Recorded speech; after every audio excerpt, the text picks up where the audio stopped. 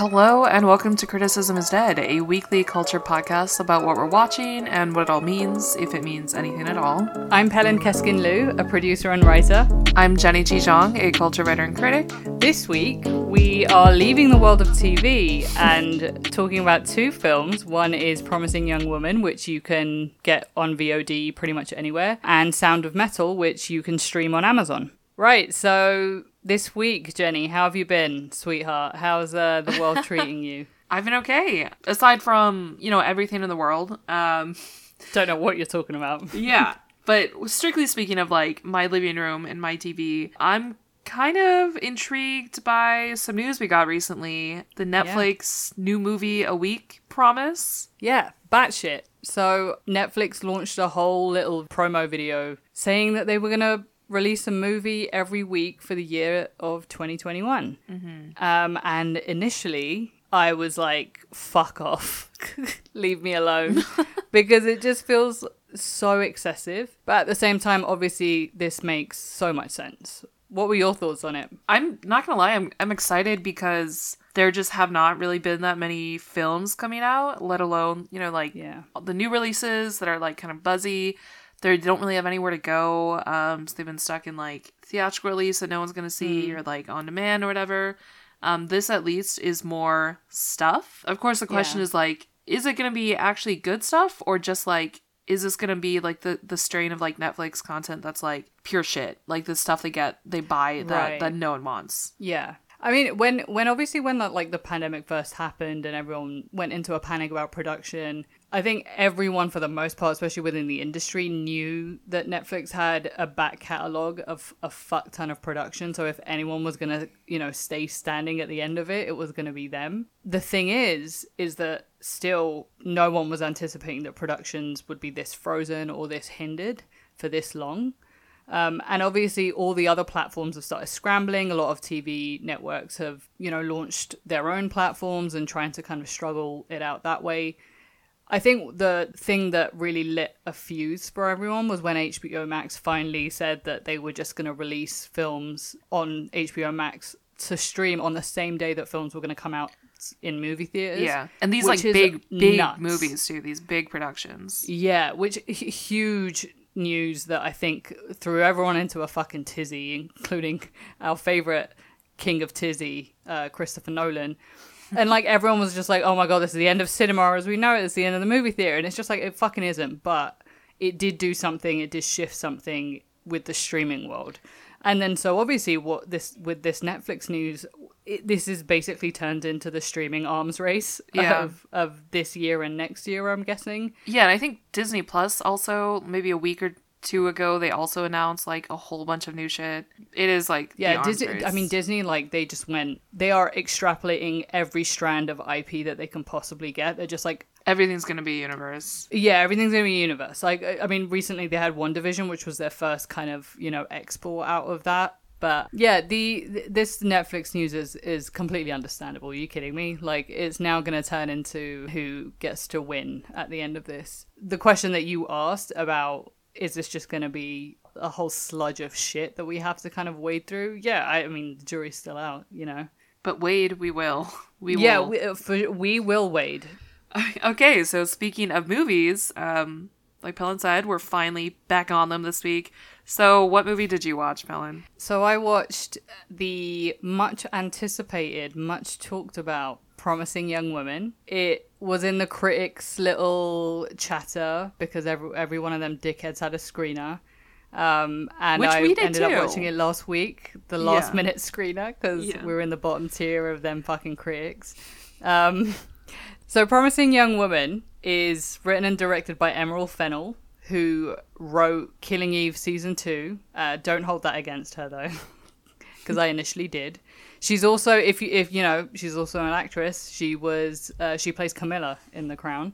But yeah, shit, I have no idea. Yeah. So the trailer for this came out a while ago. It was meant to be in movie theaters. It stars Carey Mulligan and a whole, a pretty heavy body of supporting actors, including Laverne Cox, Bo Burnham, Alison Brie, Alfred Molina, amongst many others. The reason why it had so much of a chatter about it is because it was basically labeled a Me Too movie, but TLDR, it's a story about a 30-year-old med school dropout, played by Carey Mulligan.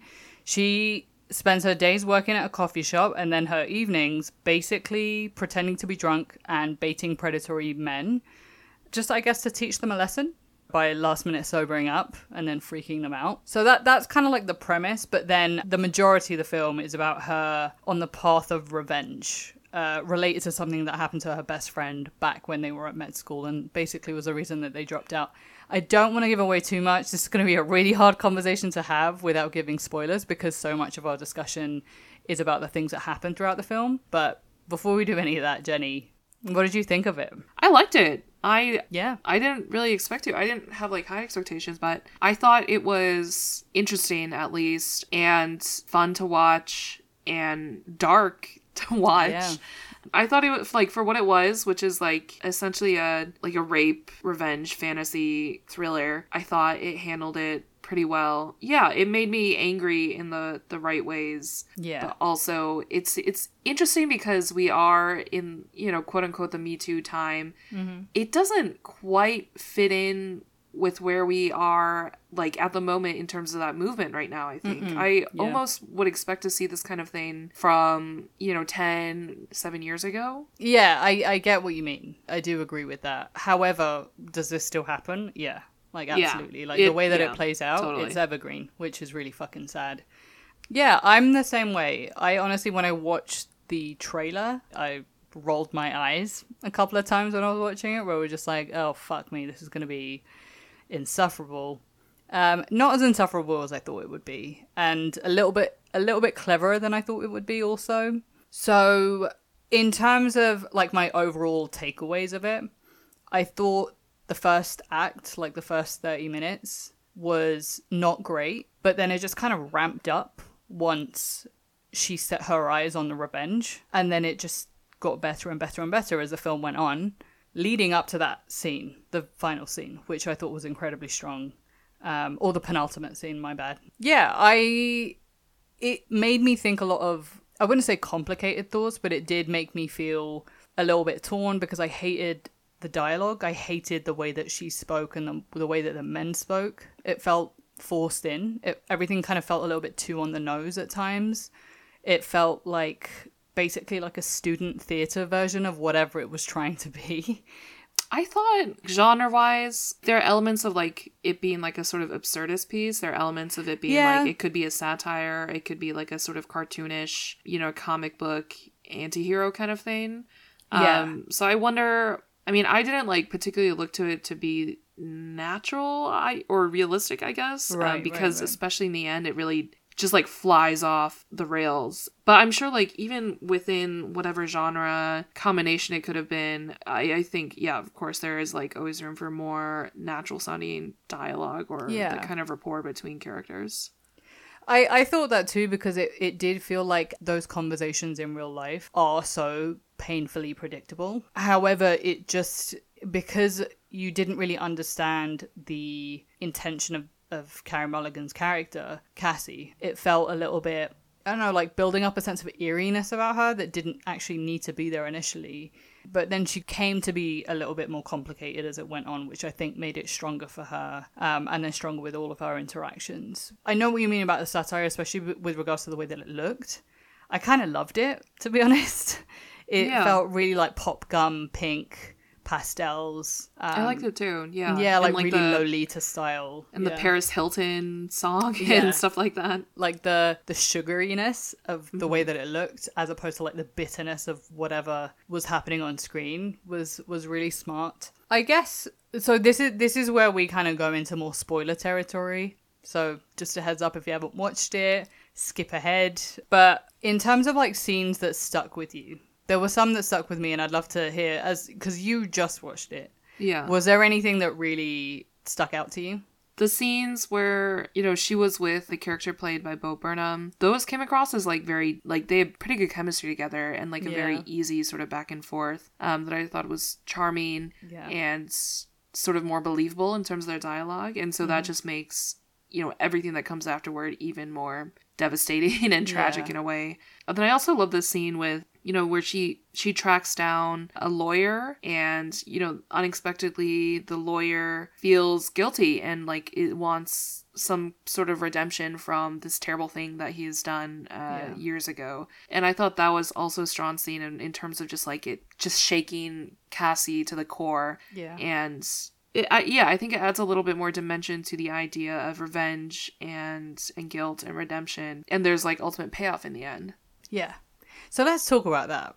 Mm-hmm. Let's talk about revenge and justice with stories like this one. Especially with regards to like rape revenge stories. There's always a sense of, obviously there's violence, there's a sense of retribution that happens, but it's always very complicated. And I think it's been getting more and more complicated as time goes on, especially now most people's awakening of understanding how broken the system is, like with regards to like the justice system. What is it like watching it? Because I loved the conclusion that it came to, but I also know that Emerald Fennell had a different ending for it that basically got written out. Yeah. So did she say like what that ending would have been? Yes. So huge spoiler alert. So instead of them coming to arrest him, they were just going to have the wedding and that was it. Oh, okay. No one was going to get arrested. Entirely different. Yeah. Which I before knowing this, I kind of would have preferred that to happen. And I want to say why. Even though, again, the ending is very satisfying and I think it did kind of tie it all up together in a nice little bow. And it also did work. I would have preferred that ending just because that's real life. I think with regards to revenge films or films like revenge fantasy films, the point is driven home so much more when it's more true to real life, because what you end up doing when you showcase something that wouldn't happen in real life is it's even more depressing. I understand seeing a reality that plays out on screen and that fantastical element. It just feels so much more of a fantasy, which makes it even more depressing when you come back to life after the film ends and you realize that wouldn't have happened. You wouldn't have seen that play out. I think I saw a little bit differently, or maybe my opinion's a little bit different. I think once, we get into the third act and it fully becomes a sort of larger than life, over the top event sort of unfolding in a way that I felt was like soundly absurdist and kind of like surreal, even like more fantasy. Then I think I was like all in it for the sort of fantastical ending that happened, which I totally agree. This is like not something that you can really expect when you think about what happens in our real life, everyday life. But I think because it was within this pattern of like escalation into fantasy, I kind of bought into it and I was like, there's no way, I know this, there's no way this happens in real life, but also like I almost saw it as like illustrating what any sort of like resolution like this, the cost of that, which is like spoiler for the next 20-30 seconds, which like the cost of it is a life, like in more than one life, because overall there were multiple lives lost. So I thought almost of it like as like a knowing suicide mission with a nod and wink and almost like sacrifice by this main character, because she knows that this is the cost of getting any sort of sense of justice or resolution. Yeah. I mean, that was fantastic. I thought like the fact that she goes into a situation knowing that she might end up dead as a result of it, like that speaks volumes. The scene that stuck with me the most was, again, spoiler, two male characters are looking at each other, like two best friends are looking at each other and they're just like, this is not your fault, this is not your fault, even though it is clearly his fault. Yeah. And the way that this guy who is now being convinced that what he did was entirely not his fault accepts it, and accepts it so readily. And that's the belief system that everything is built upon. That to me would have been enough. Like that, everything that happens after, up until, the very last scene would have been fine with me. In terms of like ending it there? Yeah. Mm-hmm. You know what I thought a lot about when I was watching it? It made me think a lot about I May Destroy You, because it came to the same conclusions, basically. in terms of what does a justice look like after something like this happens to a woman? Like, why does she feel the need to be vindicated in her beliefs by the very people that put her in that situation in the first place? What does it mean to be on the way to, you know, on a path of recovery from a trauma like that? And, you know, is it dependent on you seeking revenge? Like, no. Like, basically no. And that's the sad thing about the main character, which I thought was really, really clever, was that even though you understand her rage, the way that the film explored how miserable she was and how much of her own life was on hold while she did this. But I thought Carey Mulligan was great. How did you feel about her? I thought it was good. I mean, the character herself is such a study of like restraint and careful control that it's hard to get, you know, the sort of wildly explosive displays out of her until a few moments she does, when she actually does lose it. So that's why I remember, like, you know, the tears sort of running down her face when she thinks about, you know, this sort of sense of guilt and lesson that the lawyer has already learned. And when she just looks truly shaken, when she realizes Bo Burnham's character, like his role, and, you know, the true person he's revealed to be, there are the sort of quieter moments when you see truly like the shell of this character who holds herself so tightly and so hard. Yeah. When you see those shaken. And I think that's what Carey Mulligan is really good at. Yeah. She is perfect at playing like quiet characters with just like this unbelievable core of steel, but when like the mask and the shell comes off, you see the true vulnerability and how, you know, emotive she is in different ways. So it's another, like, as usual, like, great performance by her. It does tend to fit in with a lot of characters she has played before, but you know, she's really good at this. Yeah, like there are certain moments with regards to Bo Burnham's character, especially, who, by the way, like, shout out to Bo Burnham, he was so good in this. Like, just didn't expect him to be this charismatic. Yeah, me neither. Yeah.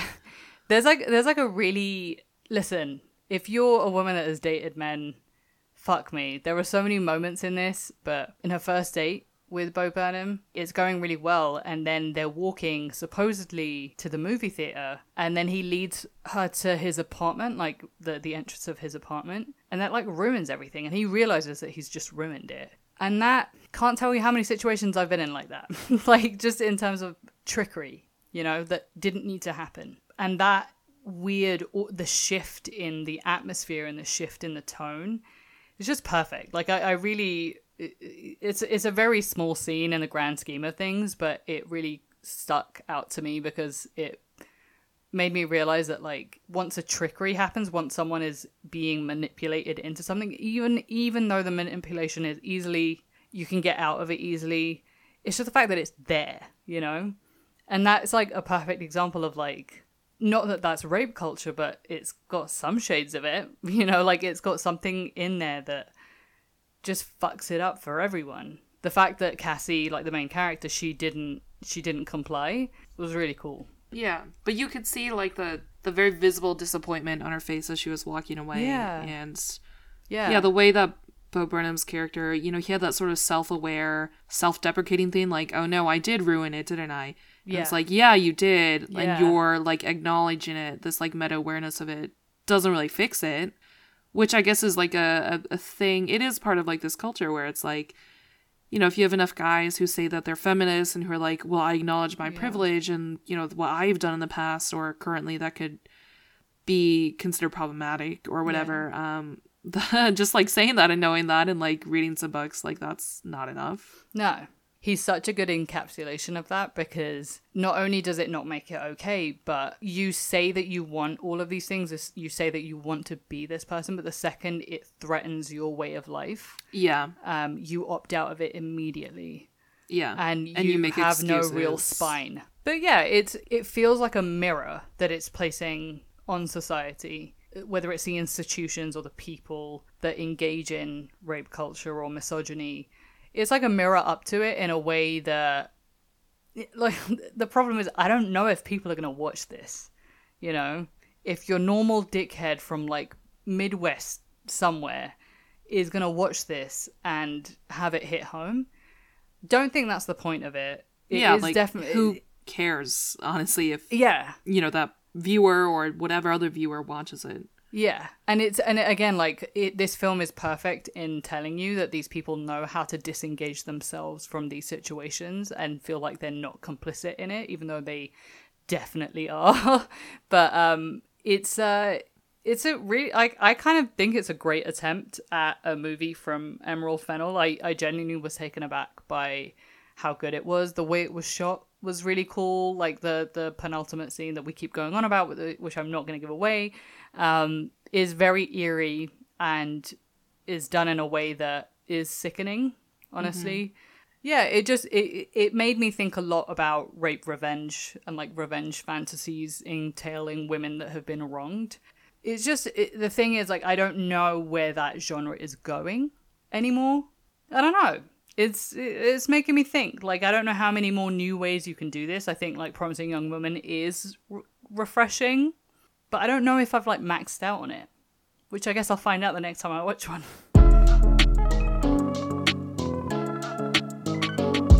All right, so that's Promising Young Woman. How about you, Jenny? What was your film of choice this week? I watched Sound of Metal, which is a film directed and written by Darius Marder, starring Riz Ahmed, Olivia Cooke, and Paul Raci. So it was released in theaters around Thanksgiving last year, and then it moved on to Amazon for streaming, so you can watch it there now. I wanted to watch it because I know it was sort of making the rounds and received some critical acclaim late last year, like on some people's Best of 2020 lists. So I was curious, and I like Riz Ahmed generally. So the film is about this protagonist, Ruben. He's a drummer in a metal band, and he's a recovering heroin addict who one day suddenly loses his hearing and eventually reluctantly moves into a commune for deaf recovering addicts. So it is really interesting, namely, I think, for the use of sound in this film. One of its biggest sort of highlights is just like how sound design is used to illustrate or replicate for hearing audiences this experience of losing your hearing and all the different stages you go through. So shout out to sound designer Nicholas Becker. So from like beginning to end, it goes through each stage really carefully and is like a pretty interesting just like sonic experience that I think would sound amazing in a theater. Like the initial like sound of the concerts and the crash of his drums to like this kind of ASMR aspect of how he starts his morning routine. And then suddenly losing the hearing and what that sounds like to have everything muffled and like sound far away when it's all happening around you. And then, you know, further on the film, the distortion of getting cochlear like implants and how it's not at all what he expected. It's like screechy and metallic and honestly like a headache. And in that final moment, there's just like the beauty of the still and silence. So it's a whole journey, like a whole narrative arc of its own, just like the sound design itself. So that was really cool. I wish I had been able to see it in a theater. But... I know. I agree with you completely. I think, you know, one of the best things about storytelling is show don't tell with anything that's happening with a narrative arc, but it was really cool to see here also. Here don't tell, which is exactly what I guess they were going for. Yeah, man, what an incredible experience. I had, honestly, I'm gonna be honest with you, this film destroyed me emotionally. What did you think of it? I really liked the emotional aspect as well. It talks about other themes like addiction and relationships and what it is to grow up, grow apart, and come to terms and to peace with yourself. So I thought the sort of like interweaving of all these different themes, you know, as they may or may not relate to this moment and this time in this experience when Riz's character is losing his hearing. I thought that was really well done. And I think it was quiet and not particularly showy, but it was impactful still. For sure. I mean, through this character, you empathize or you try and understand how you would act if this happened to you, because it is so sudden, right? He literally just suddenly loses his hearing. And obviously, shout out to Riz Ahmed, his panic in his eyes. Yeah, dude, are you kidding me? Like, suddenly you can do something and then you can't the next minute. It takes you out of it completely. And it kind of puts you in his shoes. But at the same time, you really understand whether it's his unacceptance with his new situation, all the way until him trying to figure out a resolution, all the way until him getting to the resolution that he didn't necessarily see for himself, but this is the right one. Yeah. That's how life is. Like, you get the rug pulled out from underneath you, you fight against it, you try and find a solution. It's not the right one, but the right one finds you anyway. Yeah. Which is, you know, it's a journey about someone losing their hearing, but it's also it's a lesson in life, man.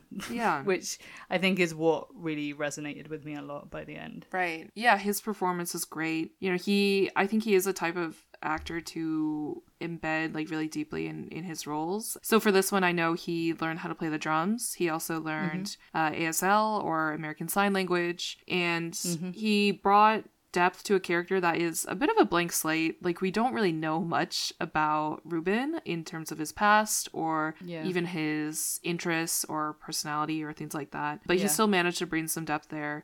And I think some of the best moments are when he loses control of that blank slate and he lashes out, he gets physical, he screams, and so it is really reflective of the kind of experience of just this frustration and anger building and building and building, and finally it has to come out. And just like the really quick lashes, and that was like kind of astonishing. And I think he's going to be in the running for different awards of this. Yeah.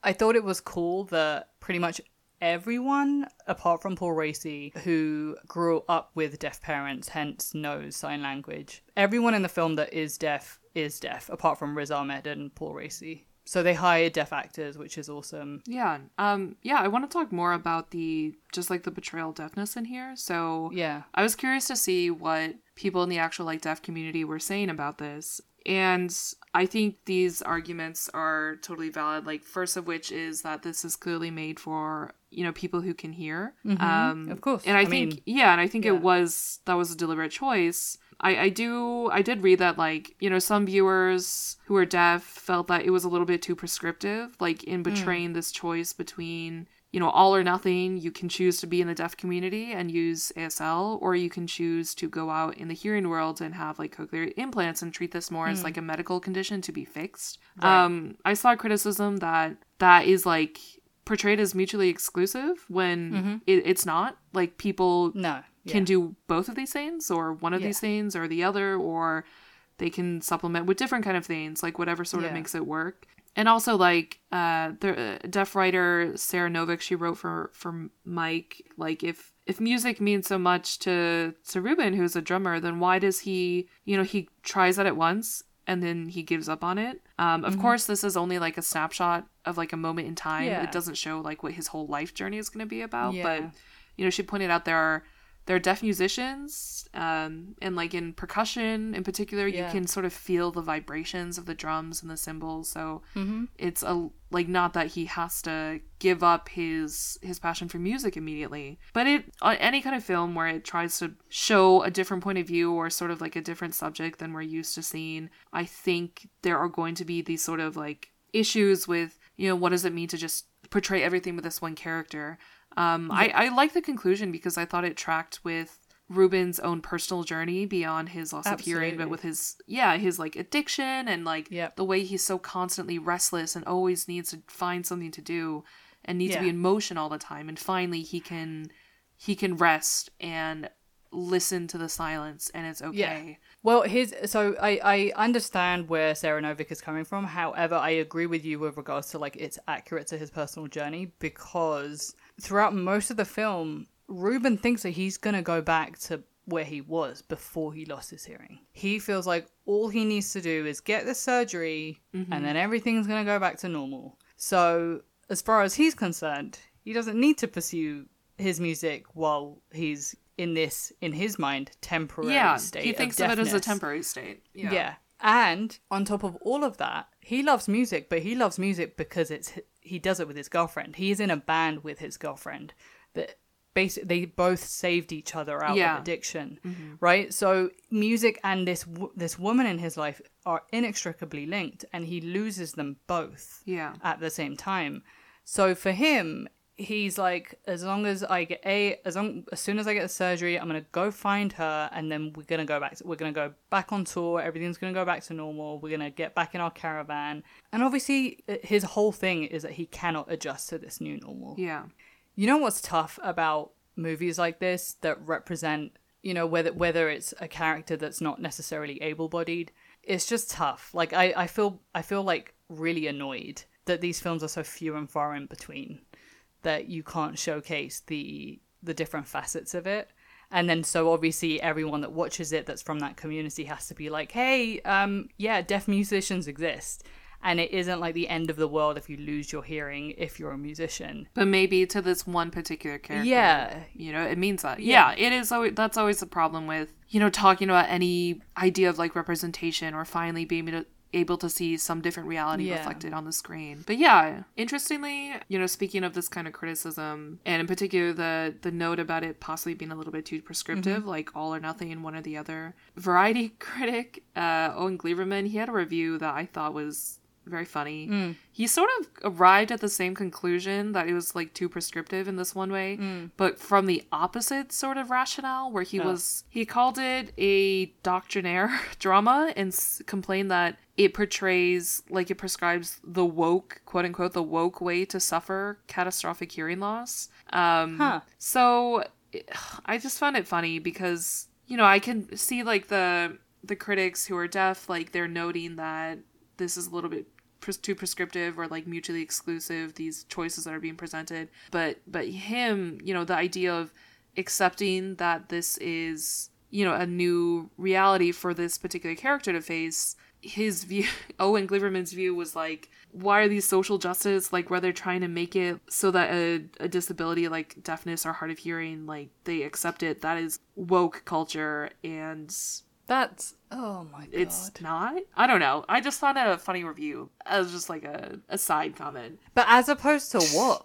Just the second that you prescribe like that wokeness label, I'm already like, fuck off. Yeah, I mean, that's a signal that, you know, he's not treating this in really good faith. But I do think there's merit to like the question of like, you know, is everyone who gets cochlear ear implants, does that mean they're not, you know, accepting of the deaf community, or they don't consider themselves a part of the deaf community? And like, of course, not everyone thinks that, and probably most people don't think that. Yeah.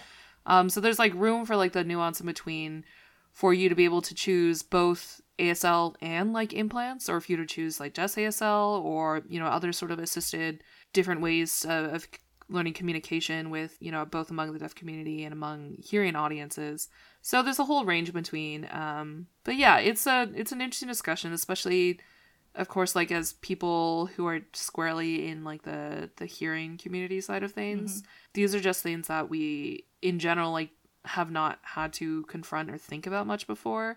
So as like corny as it is, and of course like it is like an interesting vehicle to be able to think about these things more. Yeah. And for that I appreciate the movie, as well as just for like as a work of cinema itself. Yeah. It's a good film. It's a good film, man.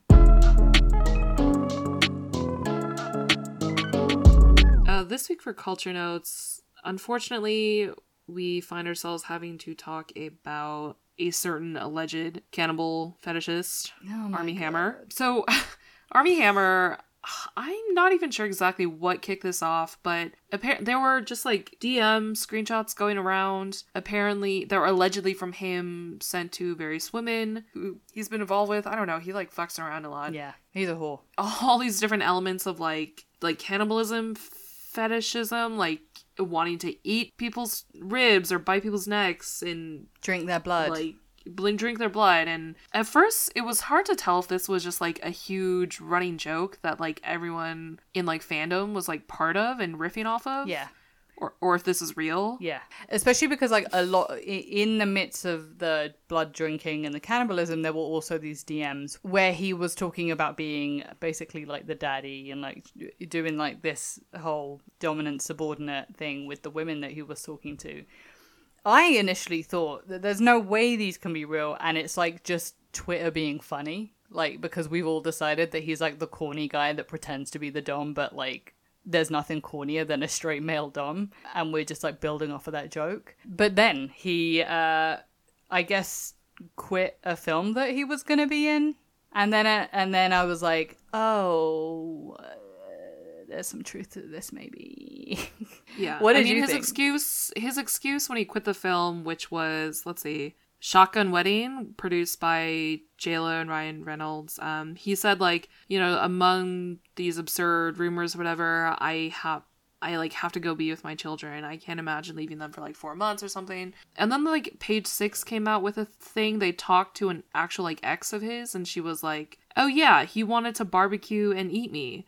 Yeah, like her rib. Yeah, and so it seems like, I don't know. It's not the first time that weird like DMs from him and you know, various girls he's like fucking around with have surfaced. Yeah. But these are like kind of notable, and that it's like actually somewhat derailing his career apparently, and like also their actual kind of like abuse allegations sort of embedded within the weird rib or like feet or whatever stuff. Here's the thing, like with Dom, not that I know, but with Dom sub relationship, like rape fantasy is a kink, and he talks about that, but then he mentions jokingly or like in passing either forcing himself or making the girl feel uncomfortable in certain situations.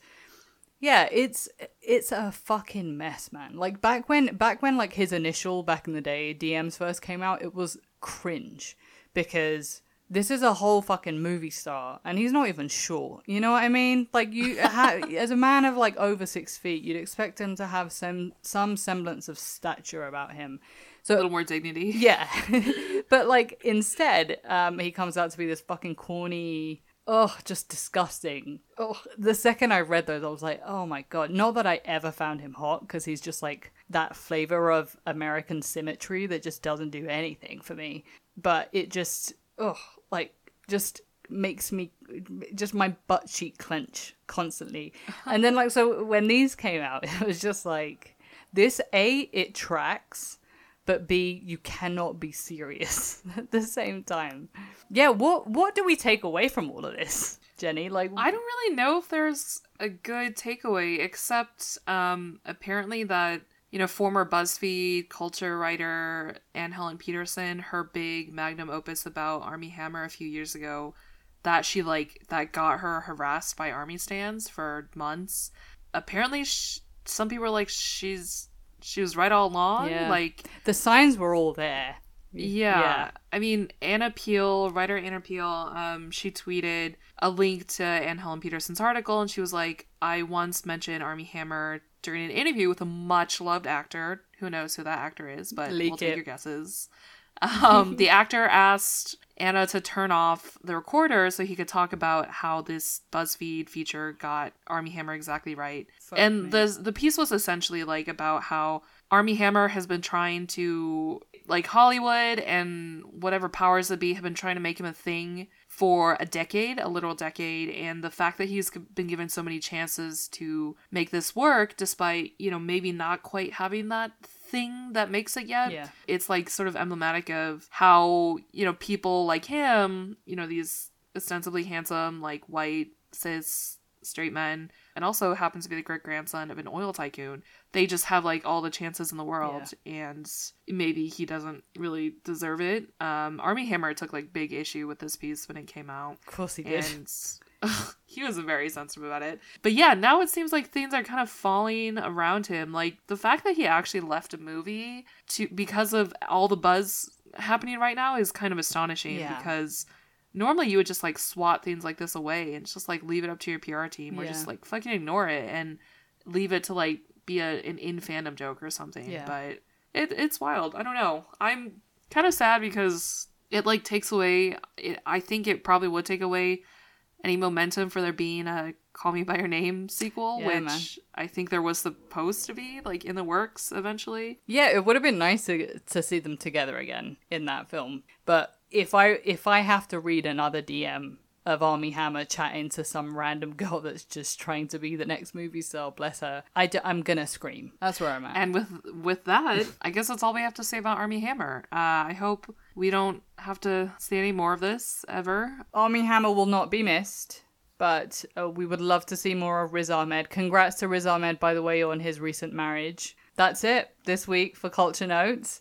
Thank you so much for listening. If you're watching anything that you think we should check out, let us know at criticismisdead@gmail.com, or you can just at us or DM us at criticismisdead, all one word, on Twitter and Instagram. For extended show notes, Jenny is an absolute superstar and will send out our Substack, criticismisdead.substack.com, where she will include links to everything that we've talked about and then some. So please subscribe. It's always a joy to read it first then listen. Or you can do it, listen first then read. Doesn't matter. But as always, thank you so much for listening. Please rate and review us on Apple Podcasts with a sweet, sweet 5 stars. Big shout out to the recent reviews that we got, actually. Shout out to you guys. Thank you so much for the kind words. Would love to see some more from the rest of our listeners. We know you're there. But yeah, thank you so much. Tell a friend.